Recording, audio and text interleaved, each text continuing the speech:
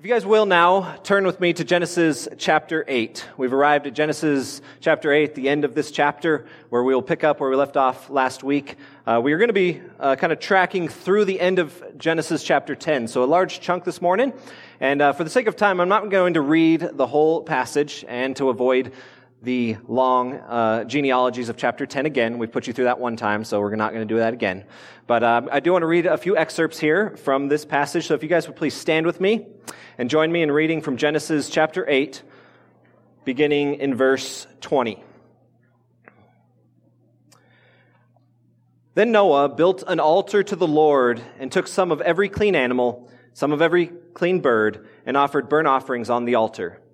And when the Lord smelled the pleasing aroma, the Lord said in his heart, I will never again curse the ground because of man, for the intention of man's heart is evil from his youth. Neither will I ever again strike down every living creature as I have done. While the earth remains, seed time and harvest, cold and heat, summer and winter, day and night shall not cease. Moving to chapter 9, verse 8. Then God said to Noah and to his sons with him, Behold, I establish my covenant with you and your offspring after you, and with every living creature that is with you, the birds, the livestock, and every beast of the earth with you, as many as came out of the ark. It is for every beast of the earth. I establish my covenant with you, that never again shall all flesh be cut off by the waters of the flood, and never again shall there be a flood to destroy the earth. And God said, This is the sign of the covenant that I make between me and you and every living creature that is with you for all future generations. I have set my bow in the cloud, and it shall be a sign of the covenant between me and the earth. When I bring clouds over the earth and the bow is seen in the clouds, I will remember my covenant that is between me and you and every living creature of all flesh. And the waters shall never again become a flood to destroy all flesh. When the bow is in the clouds, I will see it and remember the everlasting covenant between God and every living creature of all flesh that is on the earth. God said to Noah, This is the sign of the covenant that I have established between me and all flesh that is on the earth. This is the word of the Lord. Let's pray together to him.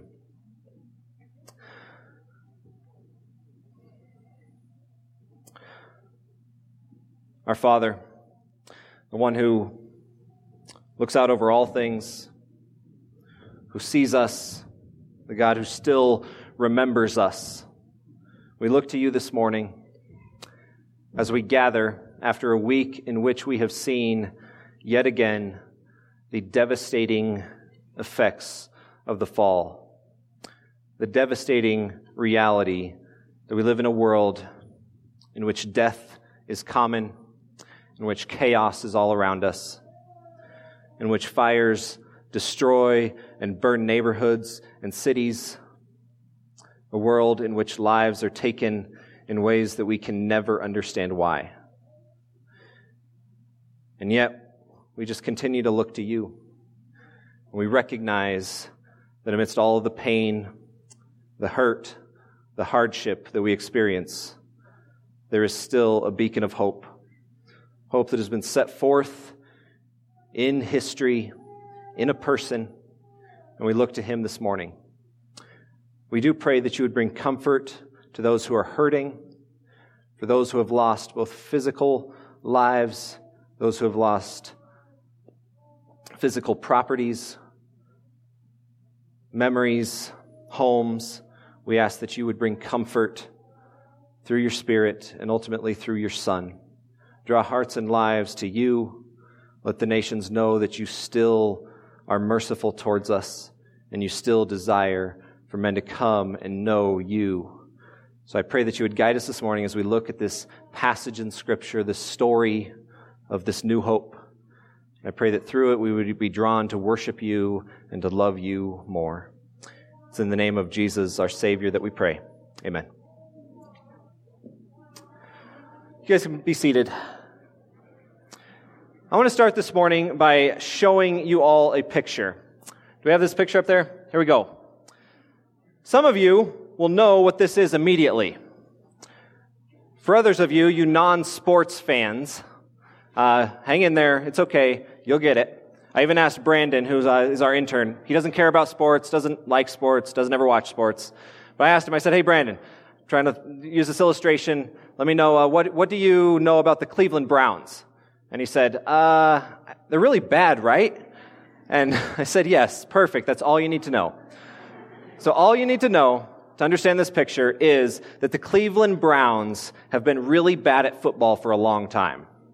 In fact, in the modern Super Bowl era, the Browns have arguably been the worst team in the National Football League.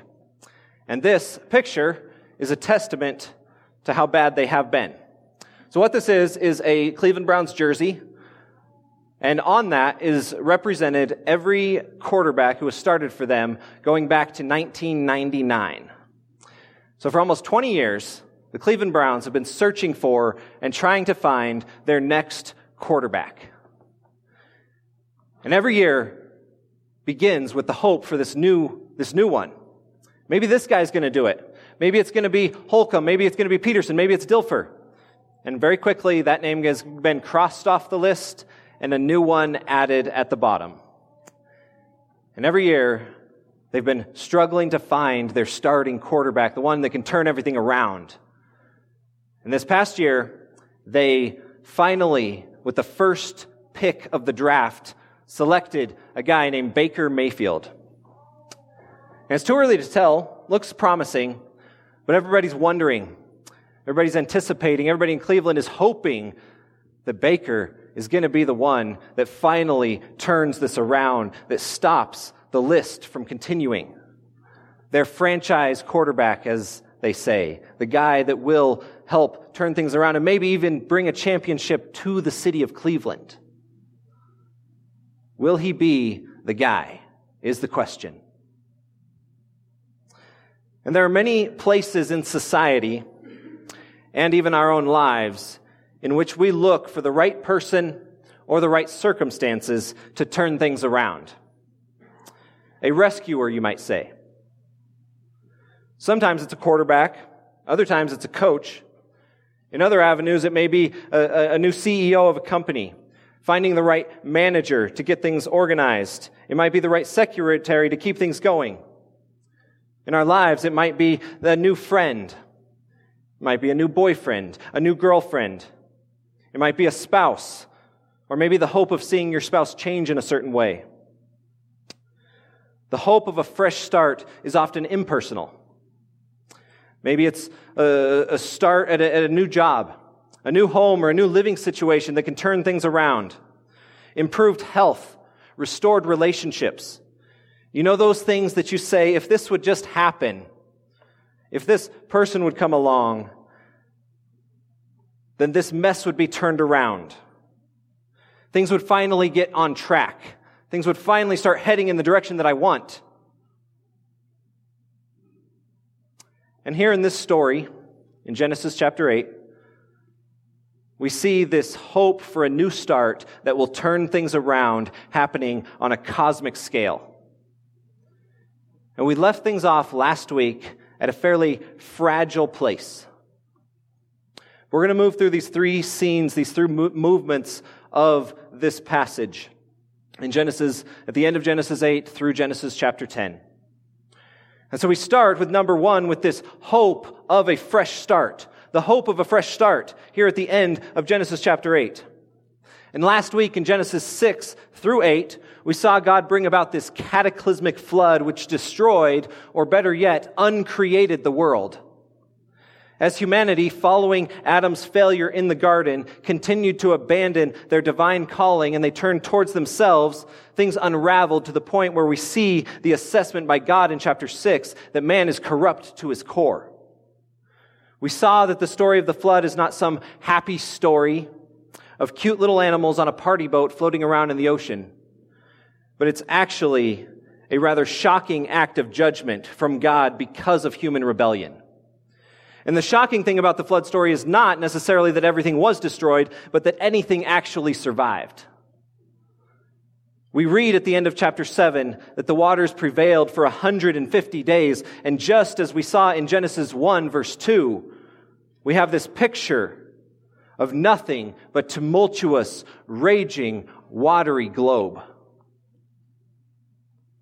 And then chapter 8 begins with these profound words that we'll hear over and over throughout the Old Testament, that God remembers. Not that he has forgotten, but that he gives attention to and turns his attention toward and his mercy towards, in this case, it's Noah. God remembers Noah. And as Aaron showed us last week, God preserved Noah through the judgment of the flood. And then we see that God separates the water. He then again dries out the land. And there is this new creation pattern, this fresh start that is given to God's creation. Noah and his family, along with the animals, come out of the ark into this newly created world. And in verse 20, we see that Noah, he builds this altar to the Lord and he presents this offering to God. Noah recognizes God's salvation through the floodwaters. And we read that God is pleased with Noah. At this point in the story, if this was your first time reading it, sometimes our familiarity with the Bible keeps us from actually seeing the significance of things. But think about if this was your first time reading this story, strip away all the chapter divisions and everything and just read it as a story and you get to this point. If it was our first time reading it, we would say, yes, things have been set right. Things are back on track. We have a new world in which a righteous man is worshiping God as it should be. He's then commissioned to spread out over this new world. This is the fresh start that we need, right? God then extends this promise to the new world. And the scene that we just witnessed in the flood is said that will never happen again. Things are tracking in a good direction at this point. And chapter 9 expands on the ending of chapter 8, and we again see this pattern that mirrors the elements of Genesis 1 and 2, right? We see that God blesses Noah and his family, just like he did with Adam. God gives Noah this call to multiply and fill the earth, just like Adam.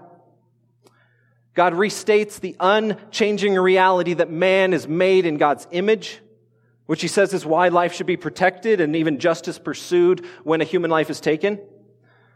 But we again encounter then this language of covenant to describe the relationship that God is entering into with Noah and his family.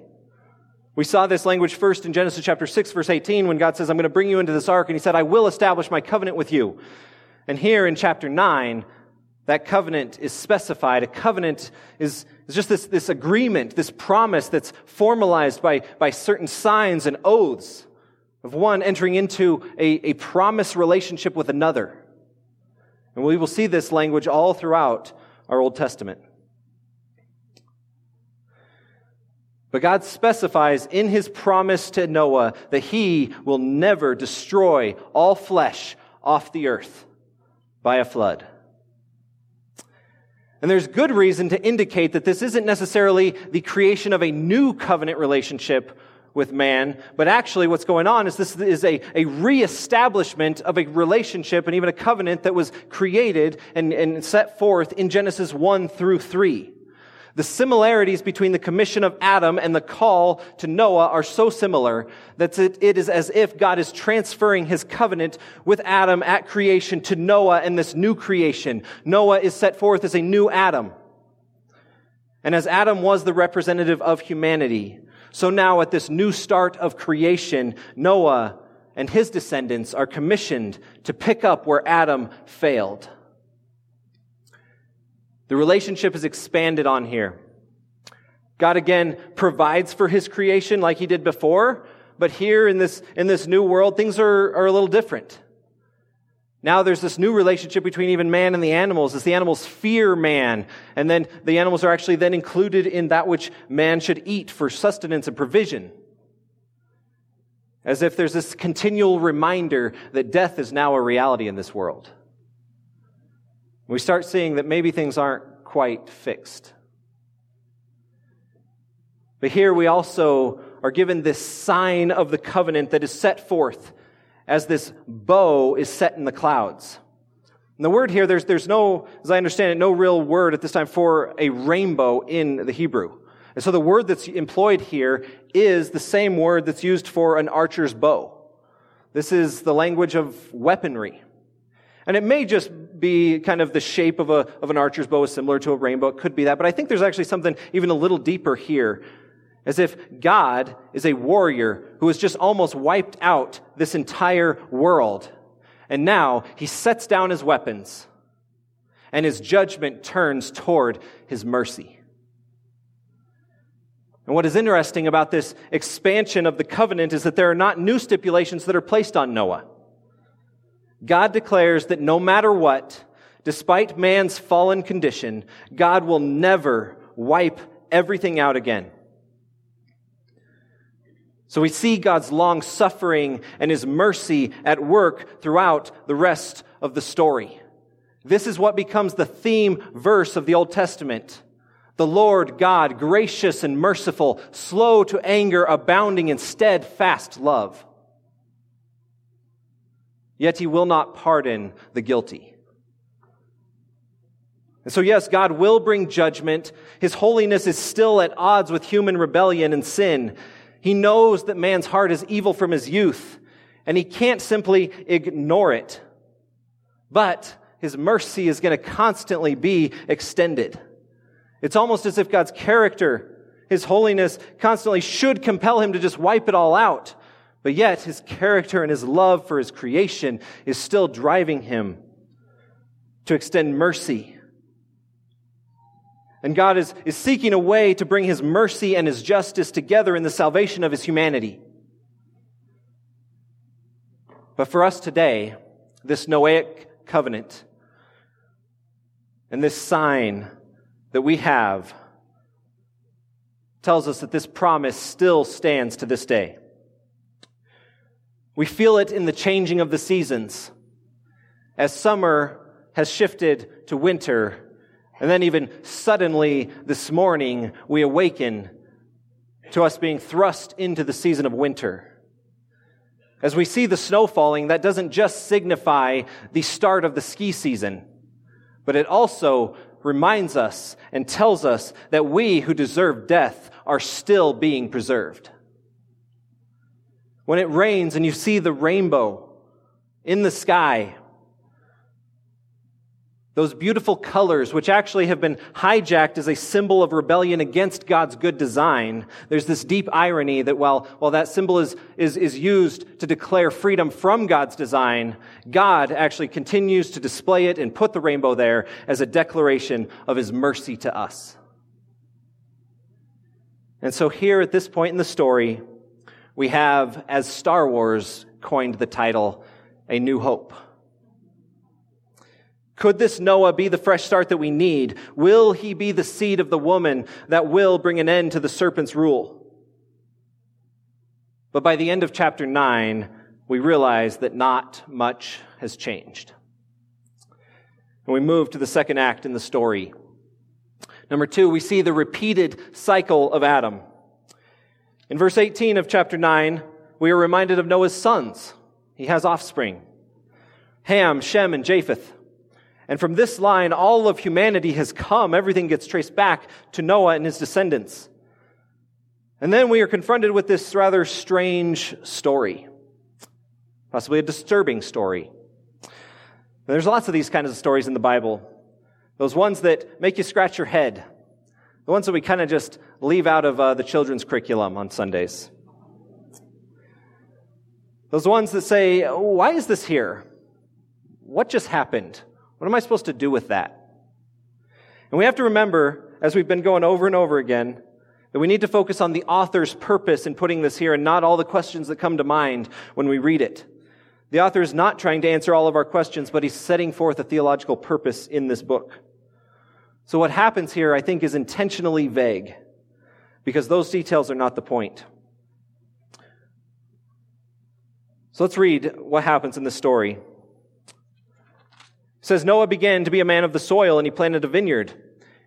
He drank of the wine and became drunk, and he lay uncovered in his tent.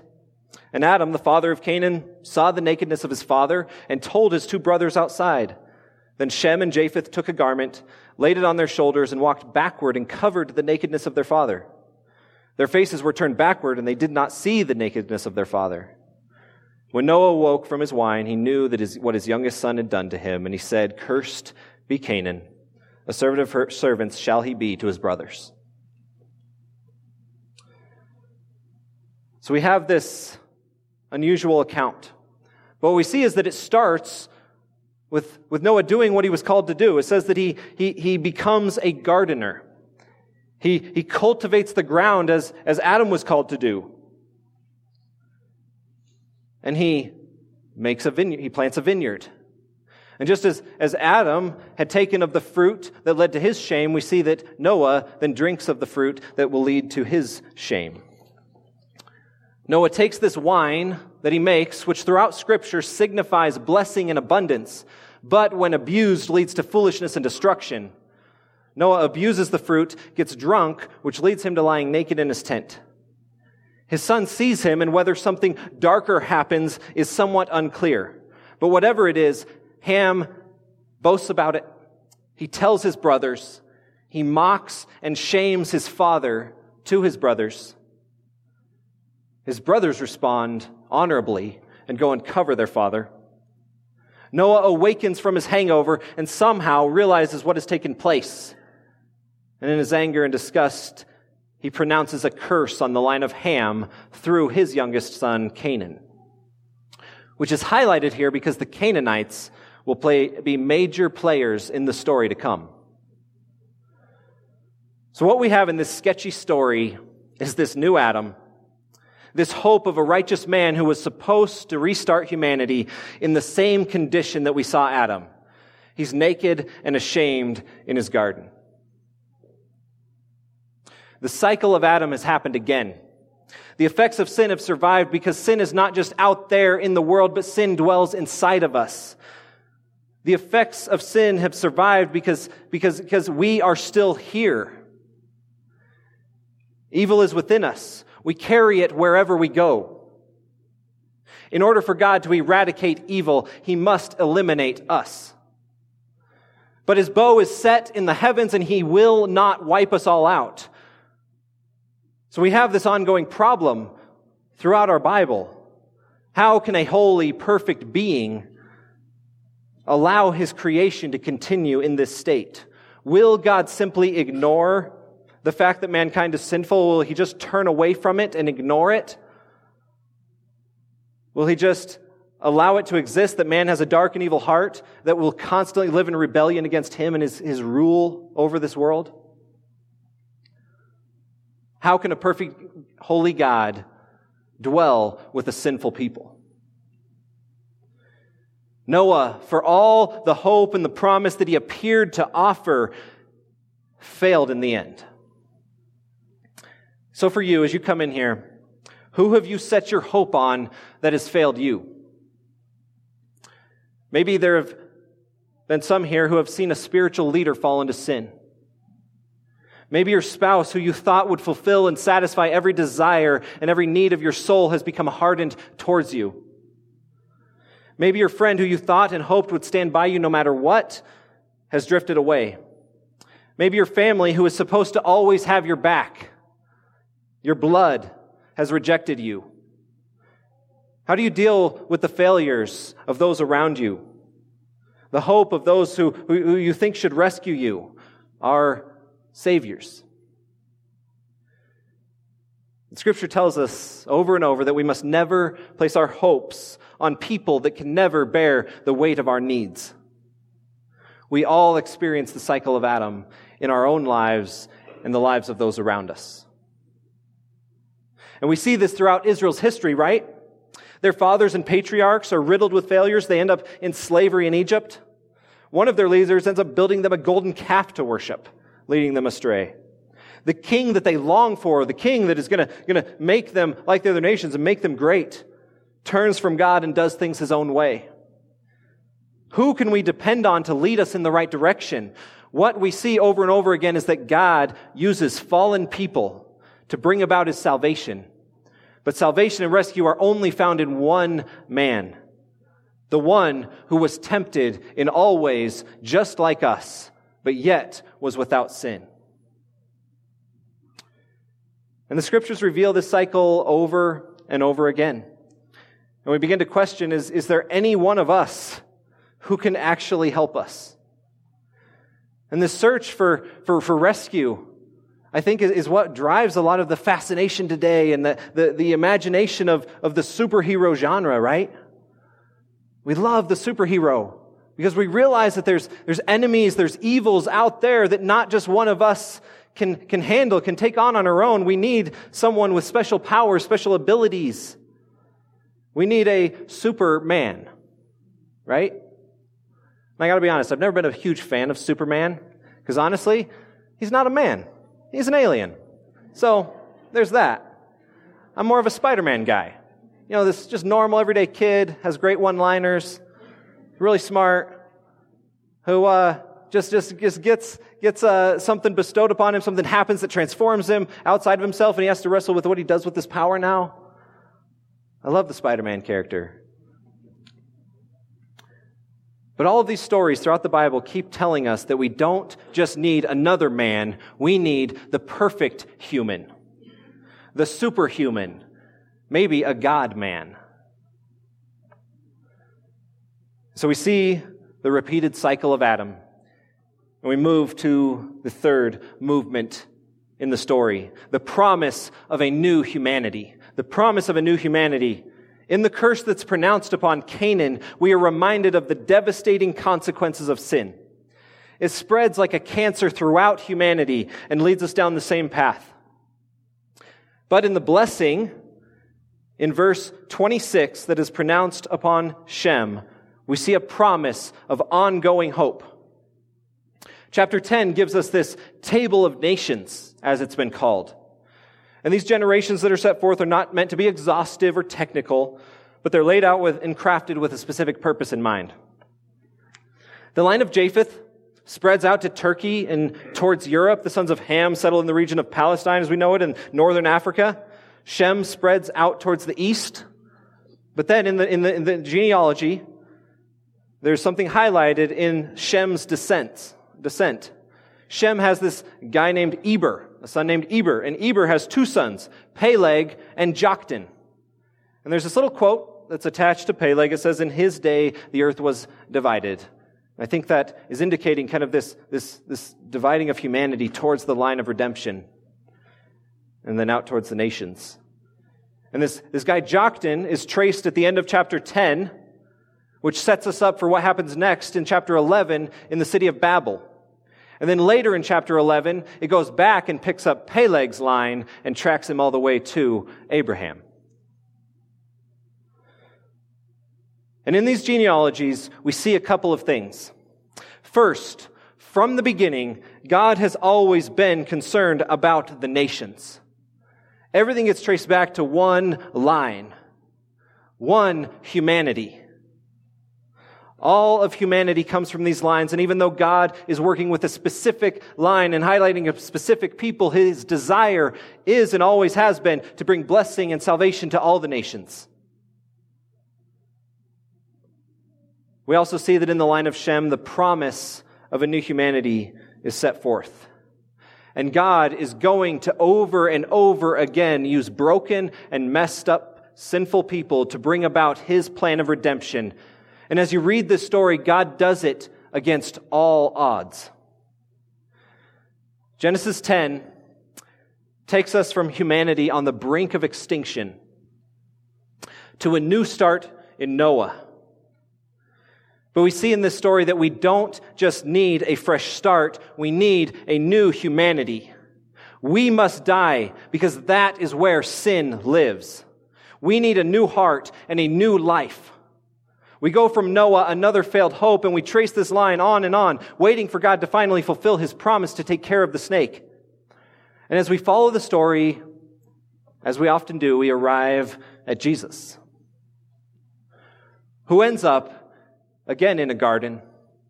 But He doesn't fall asleep drunk, but He endures through the night. And He prays, "Father, not my will, but your will be done." And Jesus takes the chaos of sin on Himself so that we can be saved through the judgment that falls upon Him. So in case you've missed it over these past few weeks, All of these stories that we read in the Old Testament, they come together to create one big story, a story that points to Jesus. And it is in Him that this ongoing tension between God's justice, the demand of His character to stomp out sin, comes together with His love for us. And it says Romans declares that it's only in Christ that God can be both just, uphold His own justice, and at the same time declare sinners righteous. And this is the image that we are given in baptism, in the declaration of our faith, the inward reality that we declare publicly. As we enter the waters, which isn't just this medium used to dunk someone, but it's actually this symbol that throughout the Bible is this tumultuous evil and death. We in Christ enter the waters of baptism and we die. Our old self is put to death, and through that judgment we are raised to new life. We are born as a new humanity. The life of Christ is our life. So we don't just need a second chance, a better society, a better election result, a new career path, a better spouse. What we need is a transformed humanity. And it's only in Christ that we actually see this promise come to fulfillment. So maybe you're here. You've been hearing these stories ever since you were a little kid. Maybe for others, you're just starting to understand the Bible and be introduced to these things. No matter where you came from, hopefully you are beginning to see this one big story that comes together in the Bible, that is telling us one big narrative. But I imagine that many of us still read these things and we struggle to know, how does this connect to my life? What am I actually supposed to do with this? How do I see these stories and even this big story and it actually shape me or impact me? Because we still read it and we say, okay, Cain was a murderer. Should I just not be a murderer? Noah got drunk. Should I just not get drunk? Maybe those are good ideas, but that's not the overall focus or thrust of these passages.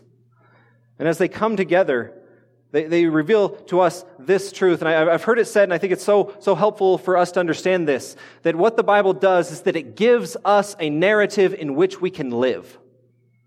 You see, we all have different narratives or stories that shape the lenses through which we view our life, right? Our experiences. What is the narrative through which you view your life? What story do you hear? What movie do you watch? What song do you listen to? And you say, that's me. Or you say, I wish that was me. How do you tell your story? And what story are you trying to live out? Maybe for some, it's the narrative of the classic American dream, right? That with enough hard work, you can overcome all obstacles. You can climb to the top, be whatever you want to be, settle into your ideal home with your new cars and your 3 weeks vacation. And that's the good life that will satisfy. That's the best we can hope for.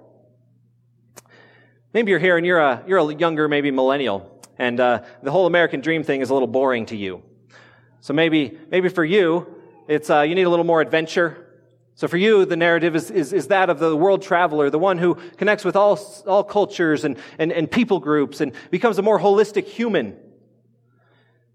And ultimately, other people and places become props, extras, and supporting casts in the story of your life. Maybe you're the guy with the chip on his shoulder because he was always picked last in kickball and continues to be underestimated. Maybe you're the woman who's just never noticed, never loved, never recognized. Maybe you're the victim of others' abusiveness and you're just trying to get past your past. Maybe you're the self-made man who has made his way through life by sheer grit and determination. Maybe you're someone who just has the worst luck and nothing seems to go your way. Maybe you're someone who has been consistently betrayed by those you trust and you're jaded and always on edge, always has barriers around you. Maybe you're one who will not let anyone get in your way. You will break through on your own no matter what to prove your worth. Maybe you're just simply lost and confused in this hectic world, searching for who you are and where you belong. The narrative of the wanderer is your story. What is the narrative that you see yourself in? You see, when we come to the Bible, we're confronted with all these stories, these images that are meant to identify with us in a variety of ways. We see the disordered waters in Genesis chapter 1 and again in the flood. So what is the chaos and the mayhem that you need a creator to tame and to order into peace? We all feel the draw inside of us to ignore God and to define for ourselves what is good and evil. You experience and see the spiraling darkness of the world that we live in. Just read your newsfeed. Or maybe just even look back over your life. Evil and sin are very real, almost as tangible as the raging sea. How are you going to get through it? What story is going to rescue you? What path, what truth, what person can bring order and rescue from the chaos? And when this Jesus character shows up, we begin to see that this guy is different. He isn't terrified by the raging seas, but he actually walks across them to us. He falls asleep. He can sleep amidst the raging storm. And then with a word, calm the seas that are about to engulf his disciples. Jesus comes along and shows himself to be the true Adam that Noah failed to be. He lives the perfect human life, bearing God's image for us. You see, we didn't need just a recreation of the world. We needed a recreation of humanity. And this is why it is so crucial when the Apostle Paul proclaims in 2 Corinthians 5:17, if anyone is in Christ, he is a new creation. The old has passed away and the new has come. You see, God, through Christ, brings us into His story, into His grand narrative. And He rewrites ours. What is true of Him can be true of us. His life is my life. His story becomes your story. The gospel, this story of ultimate redemption, the one that we find hints of throughout all types of media and songs and TV shows, the one that we long for, is only found ultimately in Christ, the one who has gone through the waters of judgment and brings us through to a new life. He alone restores our nature, gives us a new identity, and narrates our new story. So let's stop clinging and looking for that next just fresh start, that new hope. Let's let God in Christ reshape us into the new restored image of God. And let us go forth and proclaim His goodness and His glory in His world.